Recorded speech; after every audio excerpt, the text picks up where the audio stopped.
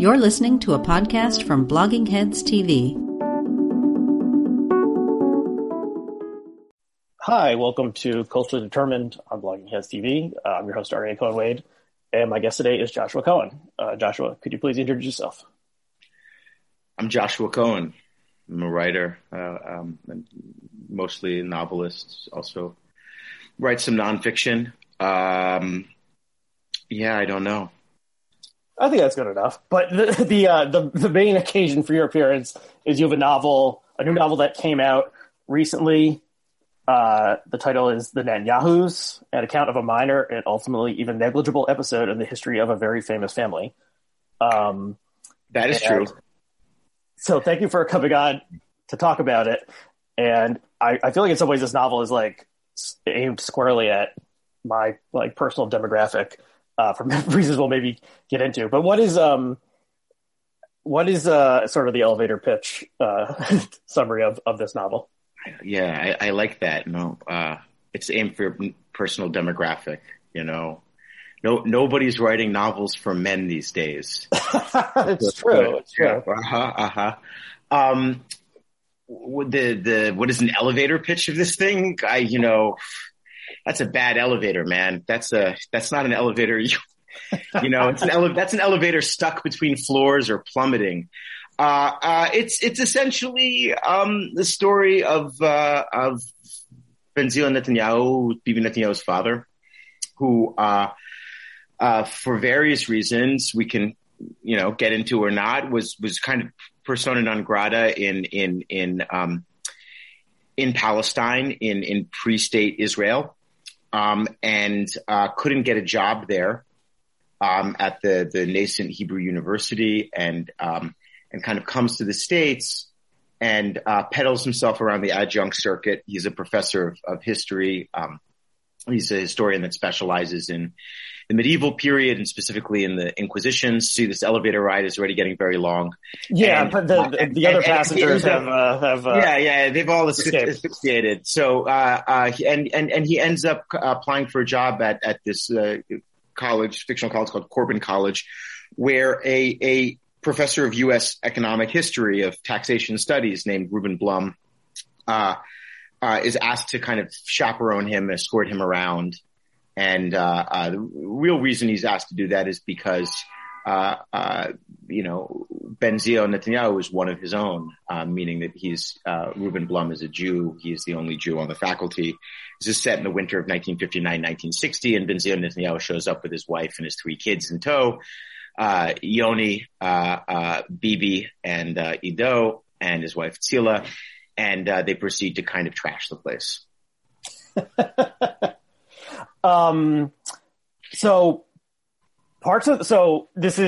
This novel is told from the perspective largely of a fictional character, Reuben Blum, but the events are based on things that actually happened, and Ben-Zion or Ben-Zion? I mean, do people in America call him Ben-Zion? Or did they always say Ben-Zion? I don't know. I mean, people call him everything. I don't know. They also call Reuben Blum Bloom. So I say Ben-Zion Netanyahu, but so the literal translation that would be son of Zion. Yes. that was Bibi Netanyahu's father, and he was a historian of medieval Iberia, and correct me if I'm saying anything that's incorrect, and he was very long-lived and lived to be like 100 or 101. He had three sons, one of whom later became prime minister of Israel and was the longest-serving prime minister in Israeli history, and only recently was, I guess while you're right, he was still prime minister and was just dislodged fairly recently. I think that the book came out the week after the end of at least the end for now of Bibi's reign. Yeah, and his older brother Yoni Netanyahu was the hero of Entebbe. He was the single casualty on the Israeli side, a commando when they went to free the hostages of the Air France flight that was hijacked and brought to Uganda. And so he became, this happened in 1976. So his older brother sort of became this national hero, this martyr, this kind of symbol of Israeli sacrifice and daring, their willingness to kind of go anywhere and do anything to save their own. And then the third son, Ido, who radiologist and a playwright, lived in upstate New York for a while.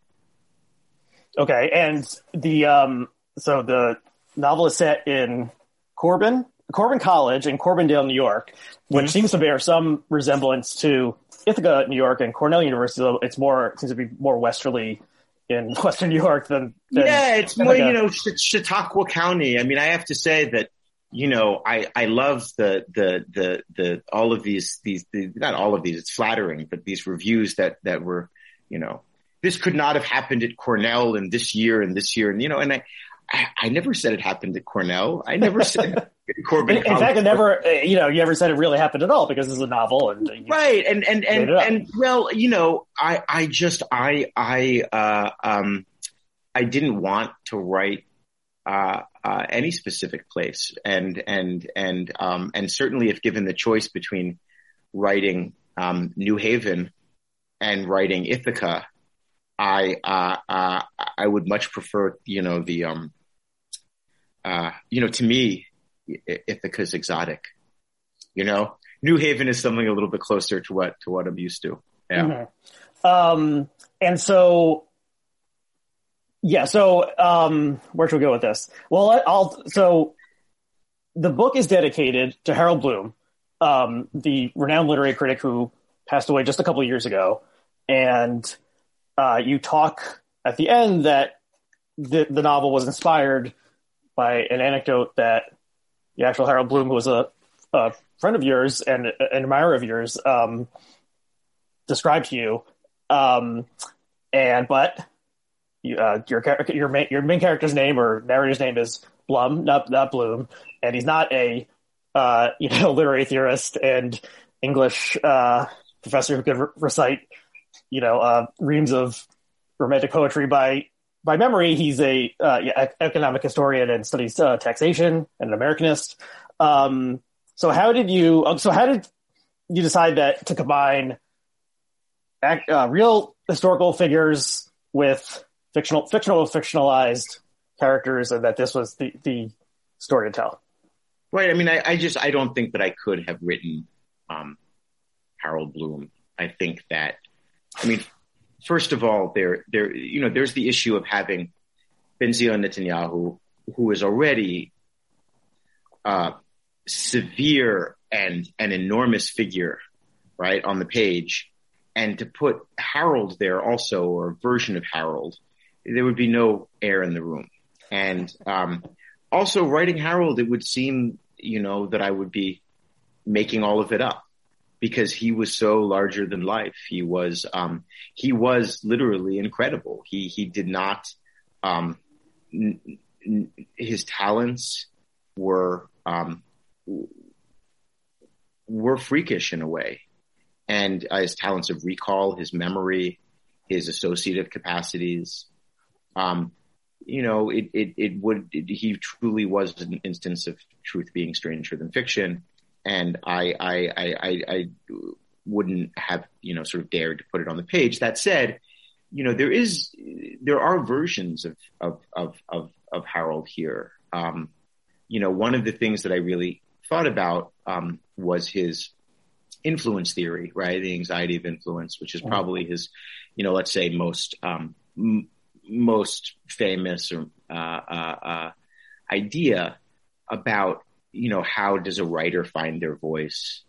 A writer is always reacting, an artist is always reacting to influence to previous generations, but more specifically to a misreading or a misinterpretation of previous generations, whether a conscious misreading, or an unconscious misreading.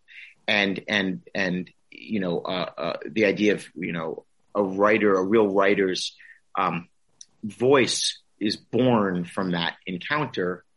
And that entire idea about the past and about, what is owed and, what is owed to influence, what is owed to tradition, I really wanted to bring into the book through, in some way. And I feel like I did that through the taxation studies, the idea of, what do we owe? What is owed? That was that was a small amount of tribute there. So Ruben Blum is not Harold Bloom, but you obviously are playing with a sort of metafictional line or something, and so you decided to name him Blum instead of Bloom, and he shares some aspects of the actual Harold Bloom's biography, at least in the vaguest outlines of being born in the Bronx and being raised in a sort of ultra-Orthodox family, and then leaving. He wasn't raised. I mean, he was raised, Yiddish speaking, Odessan garment cutters. Okay. Well, but wasn't he? Oh, okay. Well, you obviously knew him personally. Yeah. He, but his first language was Yiddish, and Sure. it was. I mean, he was the way I've heard him. I remember him saying at some point, or being quoted as saying that he was expected to become a grand rabbi someday, and he thought he must have had a great rabbi in his lineage that's how he was able to. Yeah, no, absolutely. I memorize these these huge portions of English literature because the Hebrew memorization was part of studying the Talmud or something. Yeah, I mean, I think I was just pushing back against the ultra Orthodox thing. I mean, I think that he was raised, I think, traditionally. I mean, the idea that these distinctions, these current distinctions that we use, which in Israel are political distinctions, and here are, I don't even know what kind of distinctions they are anymore in America, to denominate observance. They didn't apply, or they applied very differently. I think in Harold's Milieu. Okay, but why did you? So you could have, not named your character Blum. So you're playing with us in some respects. So can you talk about why you kept certain aspects of the biography or the personality, but changed others? Yeah, because it's it's fun. It's amazing how much to me how put off people are by it, or how people seem it's something new, or it's somehow invasive, or it's somehow unfair, right? To make an incursion upon the quote unquote historical record with a bit of imagination. I mean, to me, these are very basic, it's a very basic technique. I mean, and the answer is because, the world as it is never the world that you want it to be. So you end up writing books to change that, because it's the only way in which that can happen, right? I mean, or at least when you become as depressed and apathetic in your ability to change the real world, as or the physical world, as I have. I think that there's a recanalization of the energy into the book,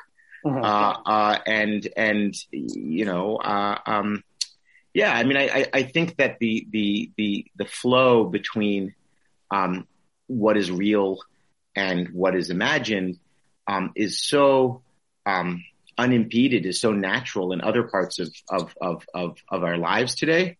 And yet when it comes to books, where actually that should be something deeply native to the form,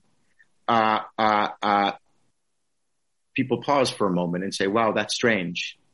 They don't have as much of a problem with the real and the fictional interpenetrating in their politics, or on their TV, that they take that for granted. That's par for the course. That we're used to seeing that, but seeing that in a book makes people say, the author's really playing with things here.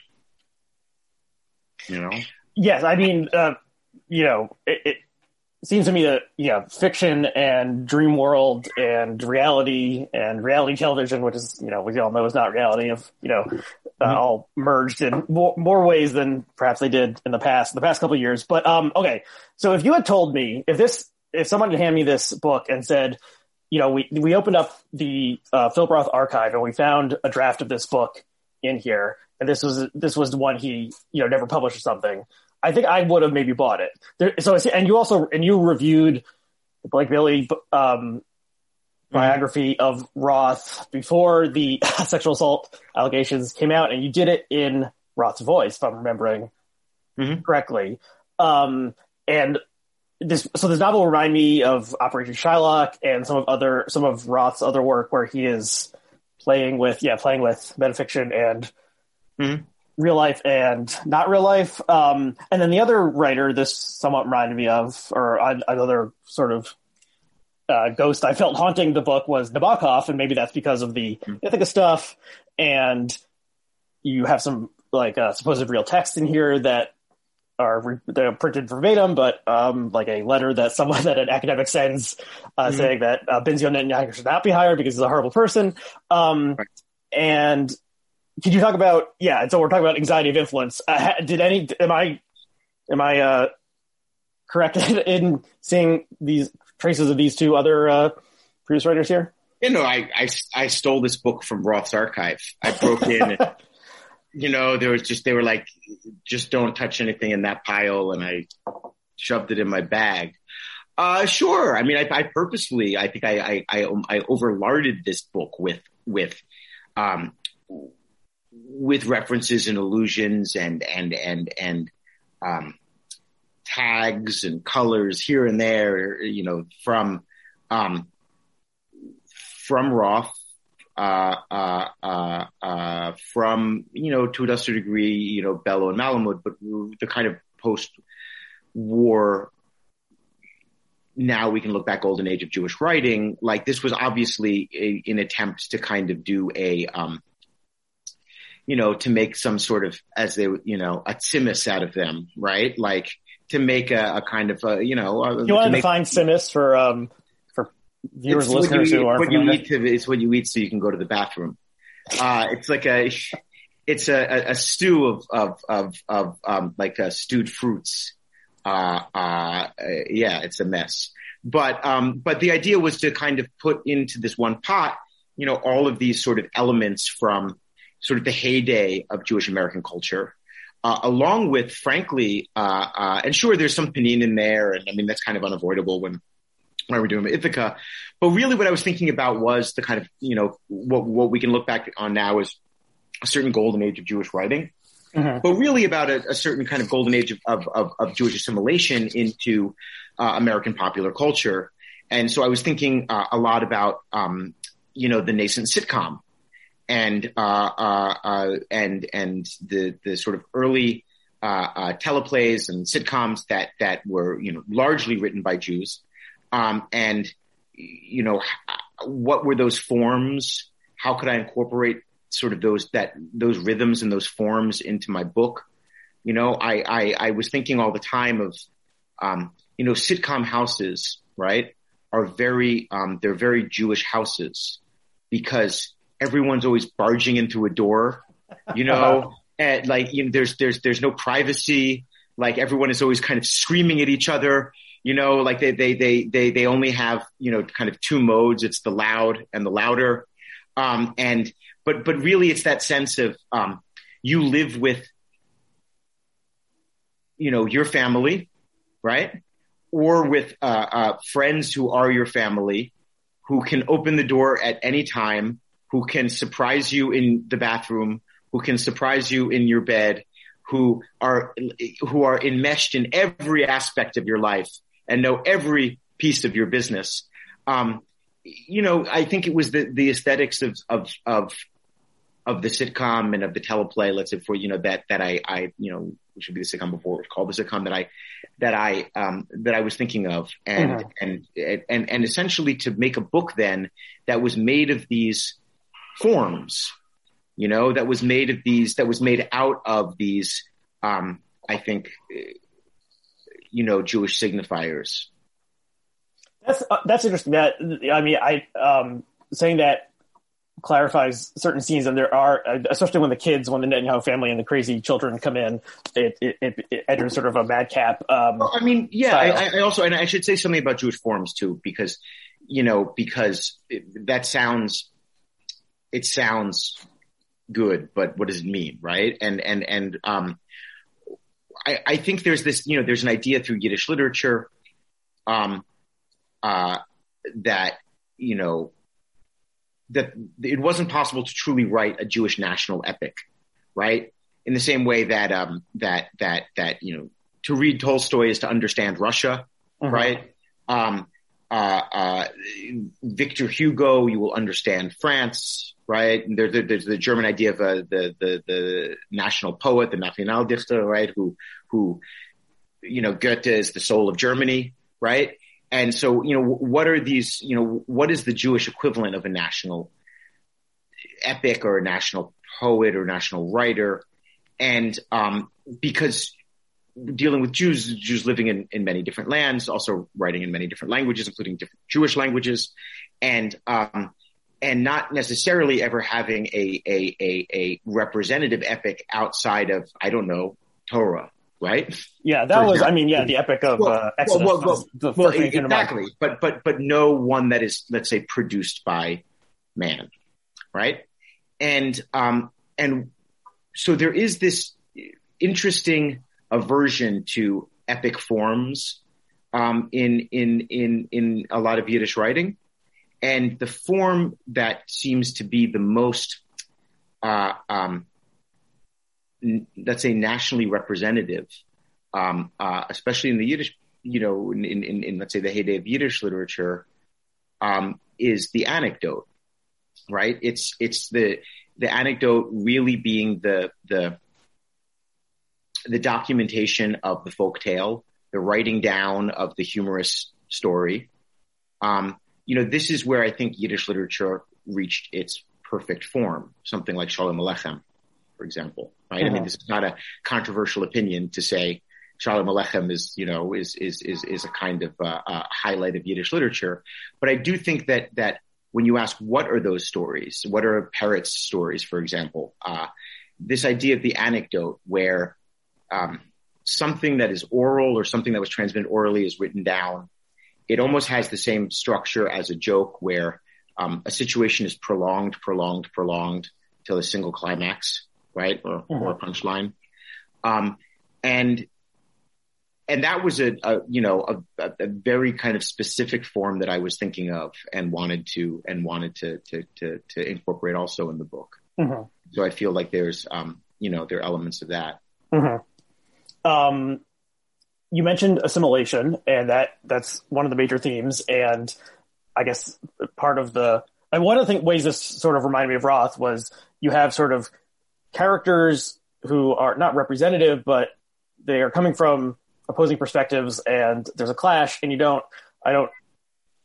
often in Roth there wouldn't necessarily be a sort of moral wrapping up of whose perspective was correct or something, but the characters are coming up against each other and both like sort of giving the best case for what they think. And so, and can you talk about the historical Netanyahu's the father's research into the medieval Spain and Portugal and the conversos and all this other stuff, and why versus the assimilationism of mid-century American Jews, and how did you?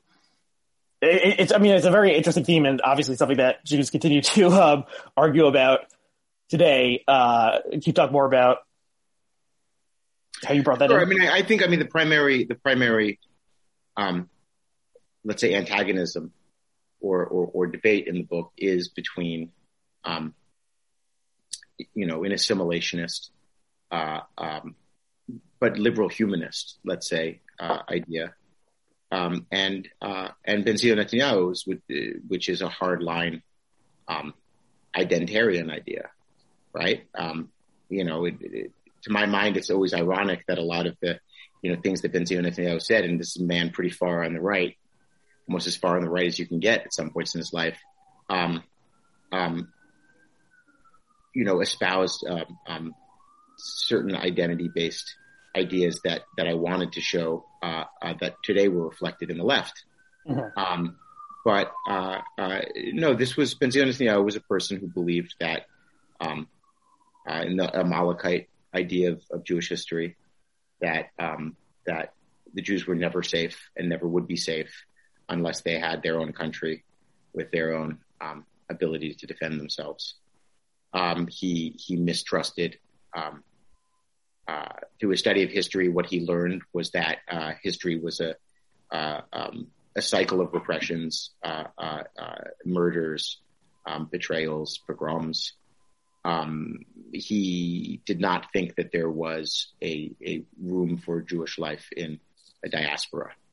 And then once the State of Israel was founded, it sort of, the State of Israel almost obviated the need for any other countries because all Jews should make Aliyah, and this for him was a political, let's say, replacement for messianism, right? Like Israel was the translation into political terms of the Jewish messianic ideal. And Reuben Blum's a liberal, which I mean, in certain circles can be seen as a dirty word these days, and certainly has taken its own kind of Clintonian hits. But what I mean by that is, he sort of takes all comers, and he also expects from his guests, from his guests who become his really antagonists, that they will play fair in a way. So he has that also naivete of the liberal that we're all rational actors, attempting to broker compromise to the benefit of all. And Ben-Zion Netanyahu comes in this house and, can we eat your food? Sure. Can we drink your drinks? Sure. Can your daughter babysit, my sons? Sure. Can, my wife borrow your wife's clothes? Sure. Can my eldest son, fuck your daughter? Sure. And it's this liberal thing of giving and giving and giving and giving and giving and never knowing where to stop, or being anxious to the point of stasis about where to draw your own hard line. Because at that moment, liberalism takes on a different face. And so I wanted to show truly that conflict. The liberal humanist, meeting the right-wing ideologue, and trying to understand each critiques of the other. So one of the, as you present, sorry, and in that, sorry, and to say one other thing, go ahead. And in that way, Ben-Zion's true, his scholarship, because you were mentioning medieval Iberia and the Inquisition, that all, in that conflict in the book, I think that Ben-Zion's scholarly interest in the 15th century and the Inquisitions really is revealed as not necessarily a responsible career in history, but as an attempt to marshal evidence for a justification of Jewish autonomy in Israel. Mm-hmm. Saying, I've done the research of what our history is in exile, what our history is in Galut. Here is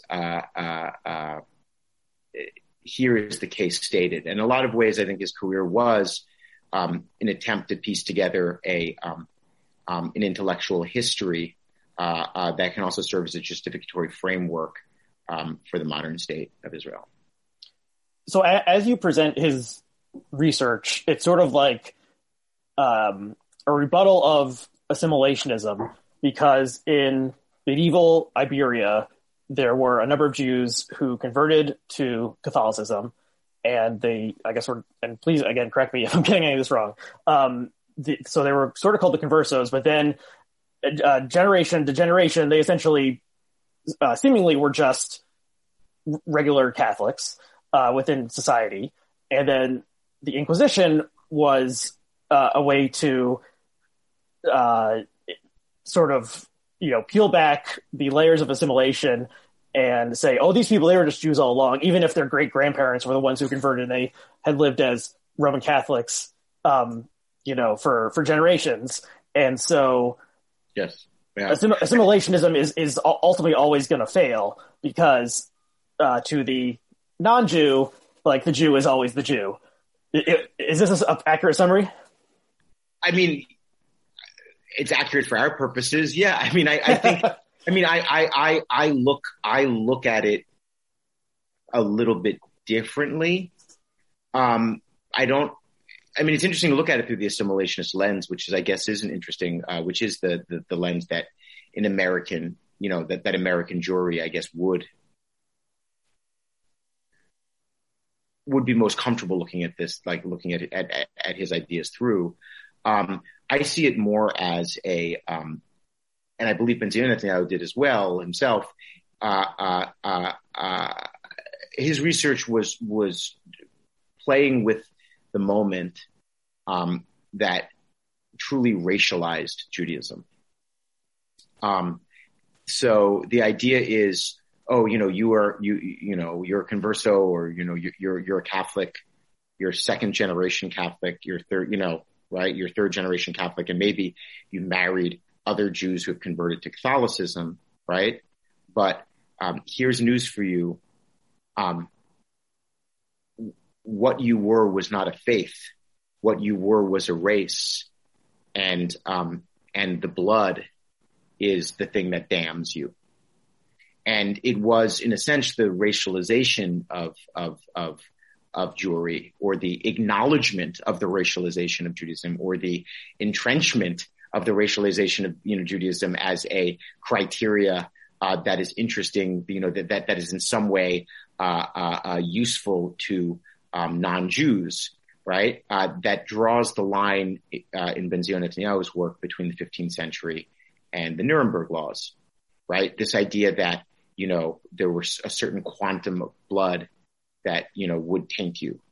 And I was particularly interested in the racialization argument. I mean, certainly there's an enormous part of the book. I also enjoy when people point out anachronisms in the book that, they wouldn't have had an argument like that about woke culture in 1960. And I was, yes, no, thank you. I appreciate it. I was aware. I was interested in kind of digging into that element of it, the racialization element, the tension between the people and the religion. And so a character I don't think we've mentioned yet is Reuben's daughter Judith, who I guess is sort of an American, an American Jew who wants to maybe assimilate more, and what she wants to do is get a nose job, and various comic scenes or / tragic scenes go on from that, but it is, I guess, so that is the, I don't know, more contemporary version. And did Brenda Potemkin in Go Back Columbus, did she have a nose job? I can't remember. Yes, I believe she did. I think she did. Okay, so so this is a theme. The Jewish woman wanting to get a nose job is a theme of American Jewish literature for a while. Sure, and that's why, I mean, and I don't want to give it away, but I mean, being very aware that I was, being very aware that I was indulging a cliche, I wanted to do it in a very specific way, and so I think her nose job is certainly not a Rothian nose job.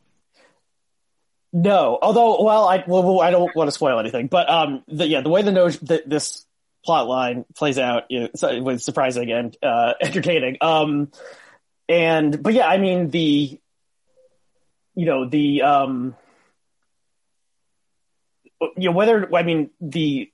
debate about assimilation, continues to this day. It's maybe today in America it's more about intermarriage, and then I guess in Israel, this is, I guess maybe for an earlier generation, the idea was that, this is the place where you don't have to assimilate because this is the Jewish state. And, no, I mean, I think that there was an enormous there still is an enormous assimilationist impulse in Israel. But I mean, that was the foundation of the Zionist project. It was turning, city dwellers whose jobs were essentially to be merchants, and to work in commerce or something, something mercantile, to turn them into farmers, to turn them into people of the land.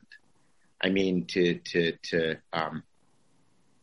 that was, in fact, if you broaden your idea of what assimilationist means, it is, it's to create a new, active, physical Jew, a dangerous Jew as well. And so, though it wasn't the assimilation that we're thinking about, which is to a dominant culture, which is something that came into Jewish life through, living under the Greeks, living under the Romans, living, the idea that, one can't lose oneself in this host culture, right?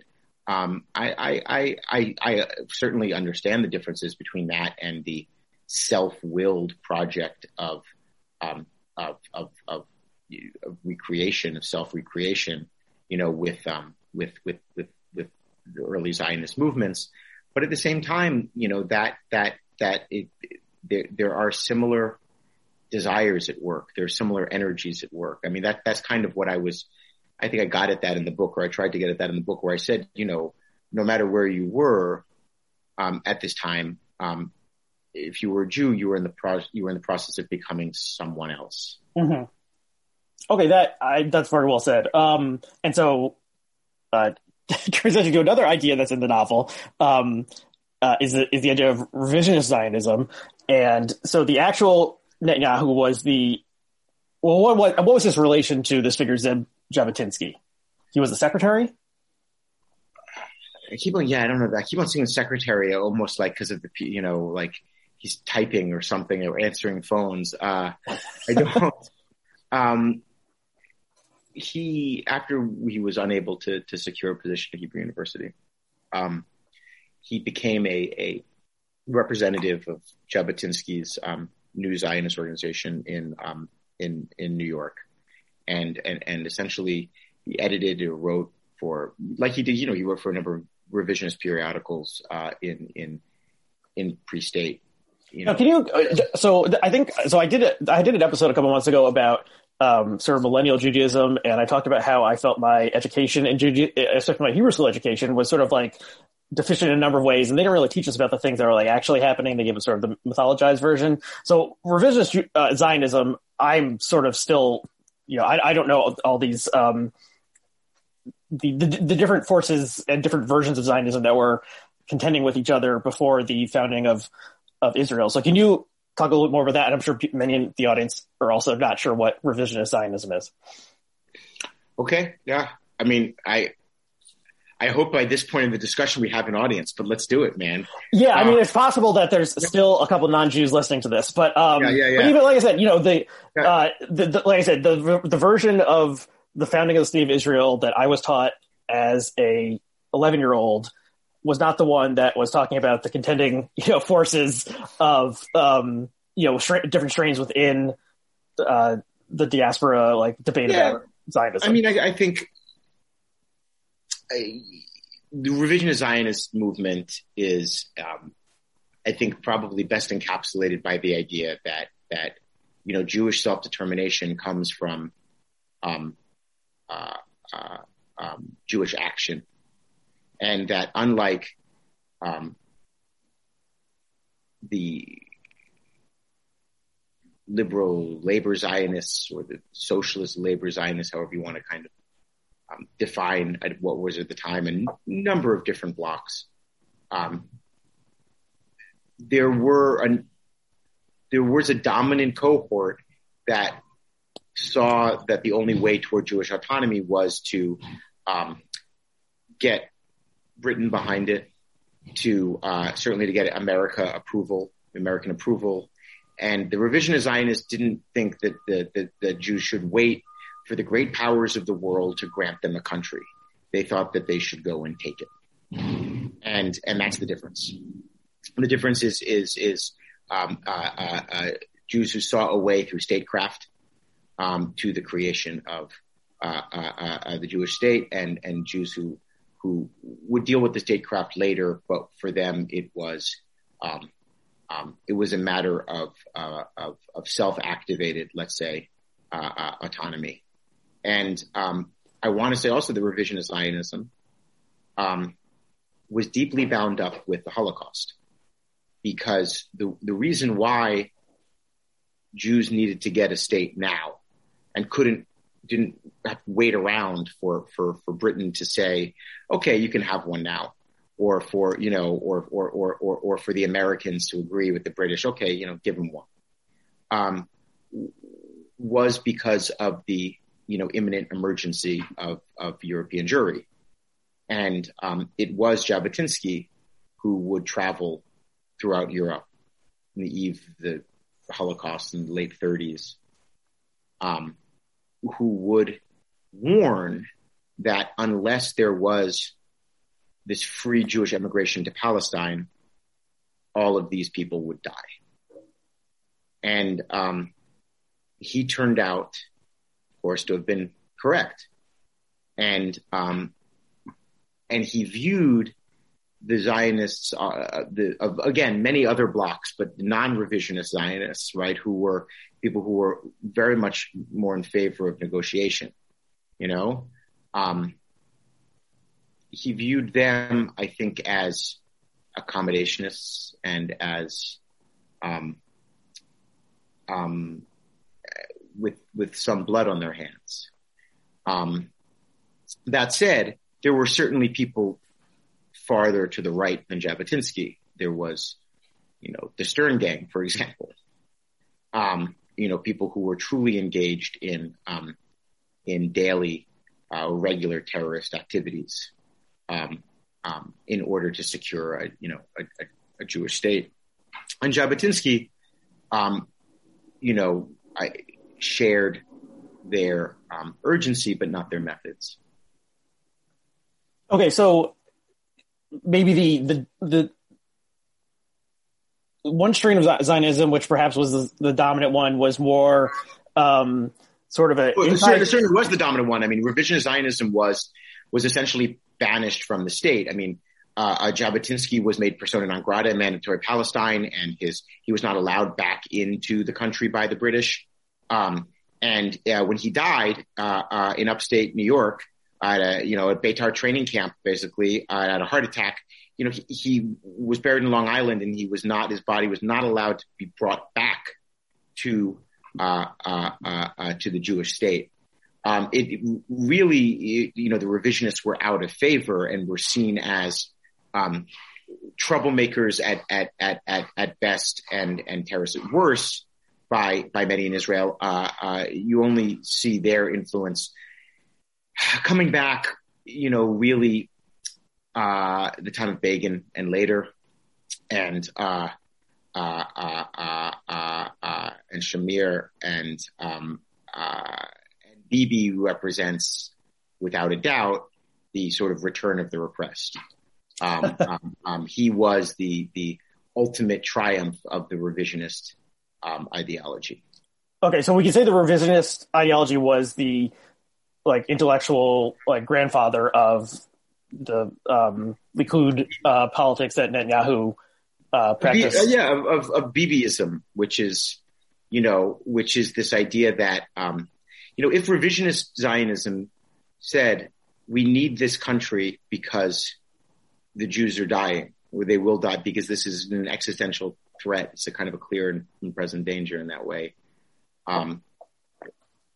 Bibi's version of it is the existential threat is constant. The threat of imminent death surrounds us, and only I can save you. Right. And so, and tell me if this sounds right or wrong to you. In some ways, the division also is sort of the polite Jew versus the rude Jew. And the insider game of trying to get a Jewish state through the British, the mandate, or maybe that's probably not the right word because there was a British mandate, but the British Foreign Secretary declaring, okay, this is now the land for the Jews, versus a sort of direct action, violent, possibly terroristic or definitely terroristic, sort of outside game of, using violence, to do it. And then, Ruben Blum certainly seems like a polite person who's trying to, treat everyone nicely. And the Netanyahus, or as you amusingly term them, the Yahoos, this family of sort of, crazy, rednecks or something. They're just going nuts and sort of tearing shit up. So it's an entertaining clash. So I feel like I'm doing somewhat of a disservice to the novel by not emphasizing that it is very funny in various places, and it is not. It's some way a novel of ideas, but there's comic parts that remind me of Roth once again, and it's not about primarily debates in 1920 Europe. It is about these characters who are smashing up against each other. So I do want to say that. And so let's talk just a little bit more about the children and how you decided to portray them. And they are like 13, 10, and 7 or something, the 3 Netanyahu boys who run riot over the pleasant household of the Blum family. And I think you have the first line that young Bibi says. I think he says, "We're not idiots," when the parents are trying to spell out the word cookie or something, because they think maybe they don't understand. And you have a lot of, body humor involved in this. So how did you, is this an accurate representation of what the young Netanyahu boys were like, or how did you decide to portray these characters this way? How do I know what the young Netanyahu boys were like? No, I think it comes from watching a lot of Three Stooges. Frankly, there's something about that trio, that's so, I don't know, that's so deep in comedy, at least a comedy that I remember watching on like late night TV when they kind of didn't know what to put on. And so you would see like the many generations of the Stooges. You'd be like, oh, that's not the same. Those aren't the same Stooges. Right. There were Shemp and other ones that sort of faded away. Yeah. And I think, I don't know. I was thinking about the dynamics. I mean, I have a brother, and 3 boys in a house is it's a lot of boy, and especially in that age range, and no, I wanted to just have this sense of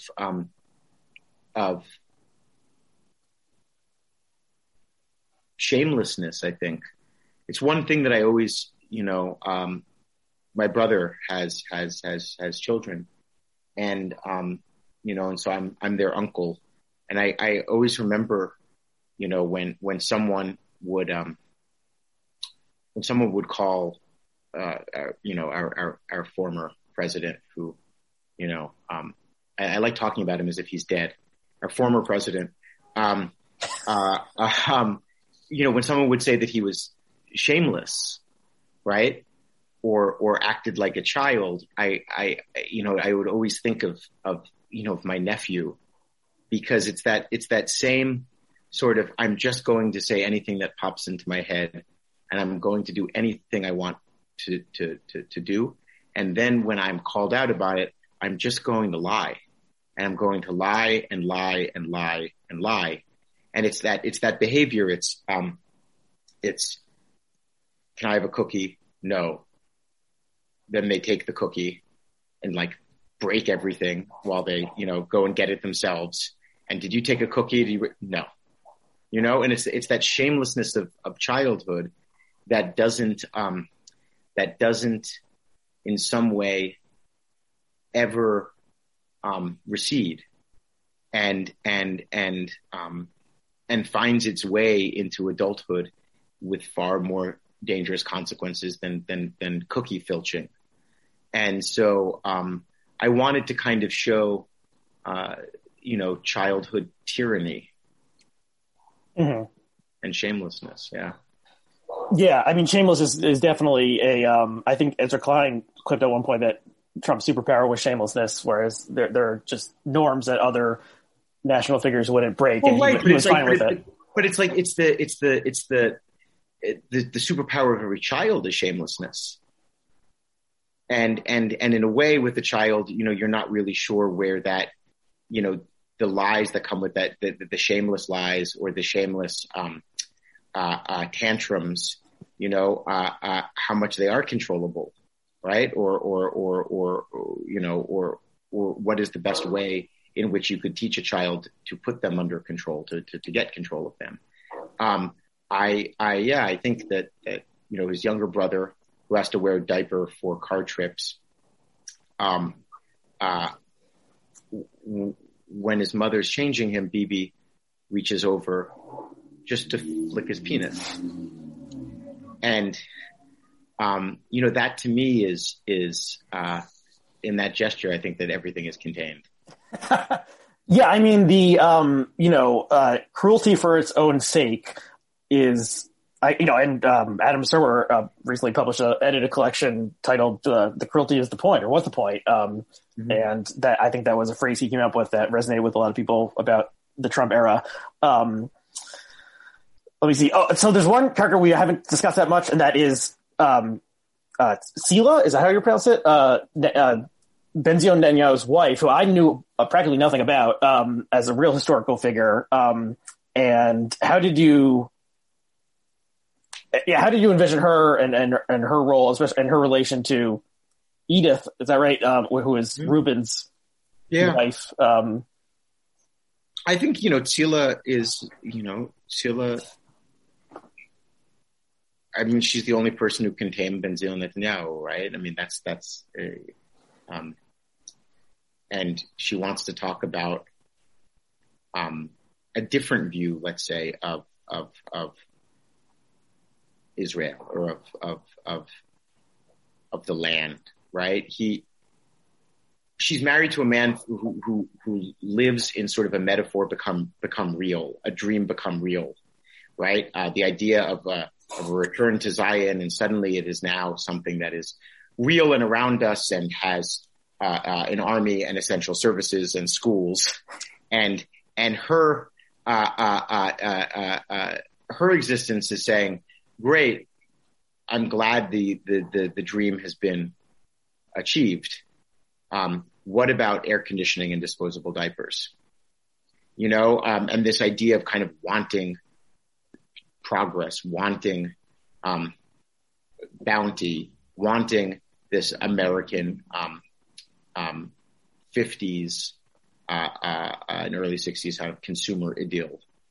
And I think Edith is sort of the opposite, because Edith, of course, is born in the middle of it, American. I think that she is, a frustrated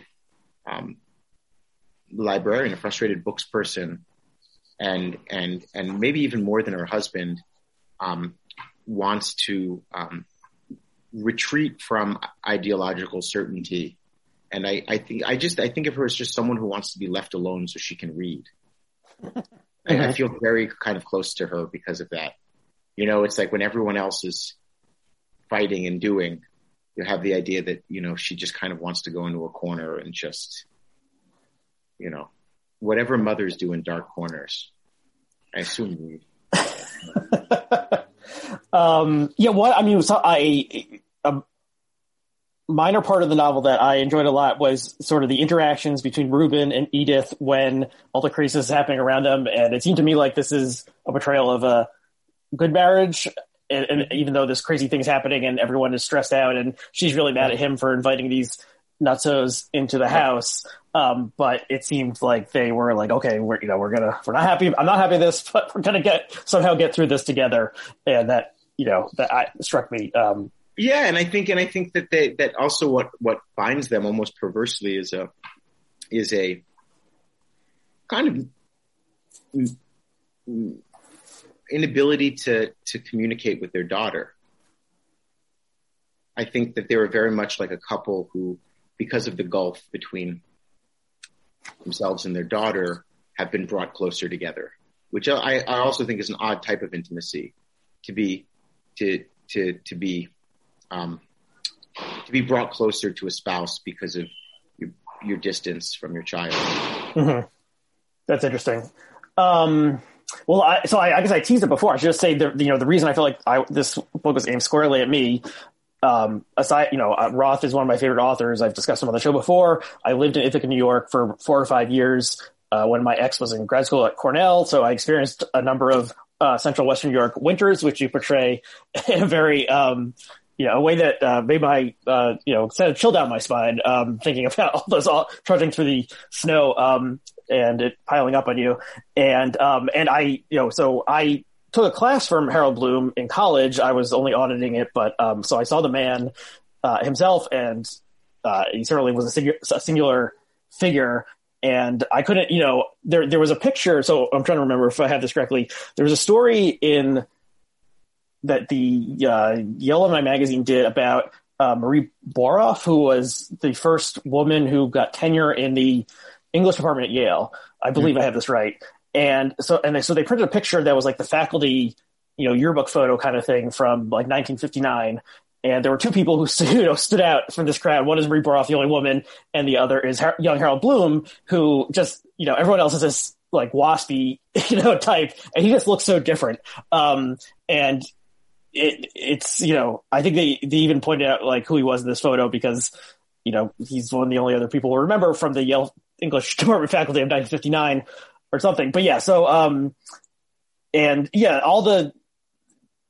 so there were a number of reasons why I was like, wow, this novel is speaking to me. And so obviously not everyone's going to have that, but if they're somehow still listening to this, they should probably read this book because there's even more in there that we haven't touched on. And it's comic. It is a novel of ideas that has a historical perspective and speaks, with a lot of knowledge about Jewish history. But even if you maybe don't care about all this stuff, you probably will just enjoy the comic misadventures of these characters. So I appreciate the book and I appreciate you coming on. Is there anything? I feel like we've gone on for a while. Is there anything else you want to? No, this has been fun. This has been nice. I just, what is it? Everything I've done for this book has been online, and,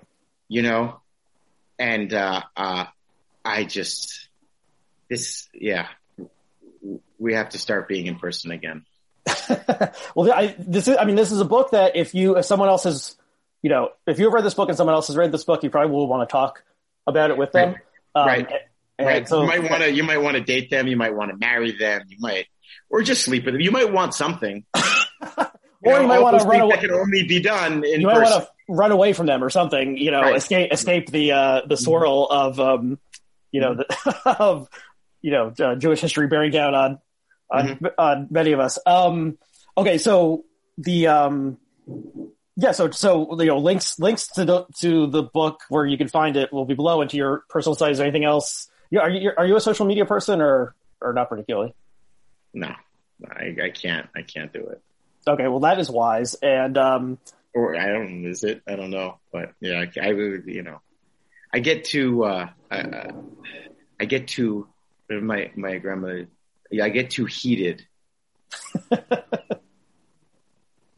Well, that is something that can make one flourish on Twitter and other such spaces, but for the personal and internal health, it's probably not a good thing. So staying away makes sense.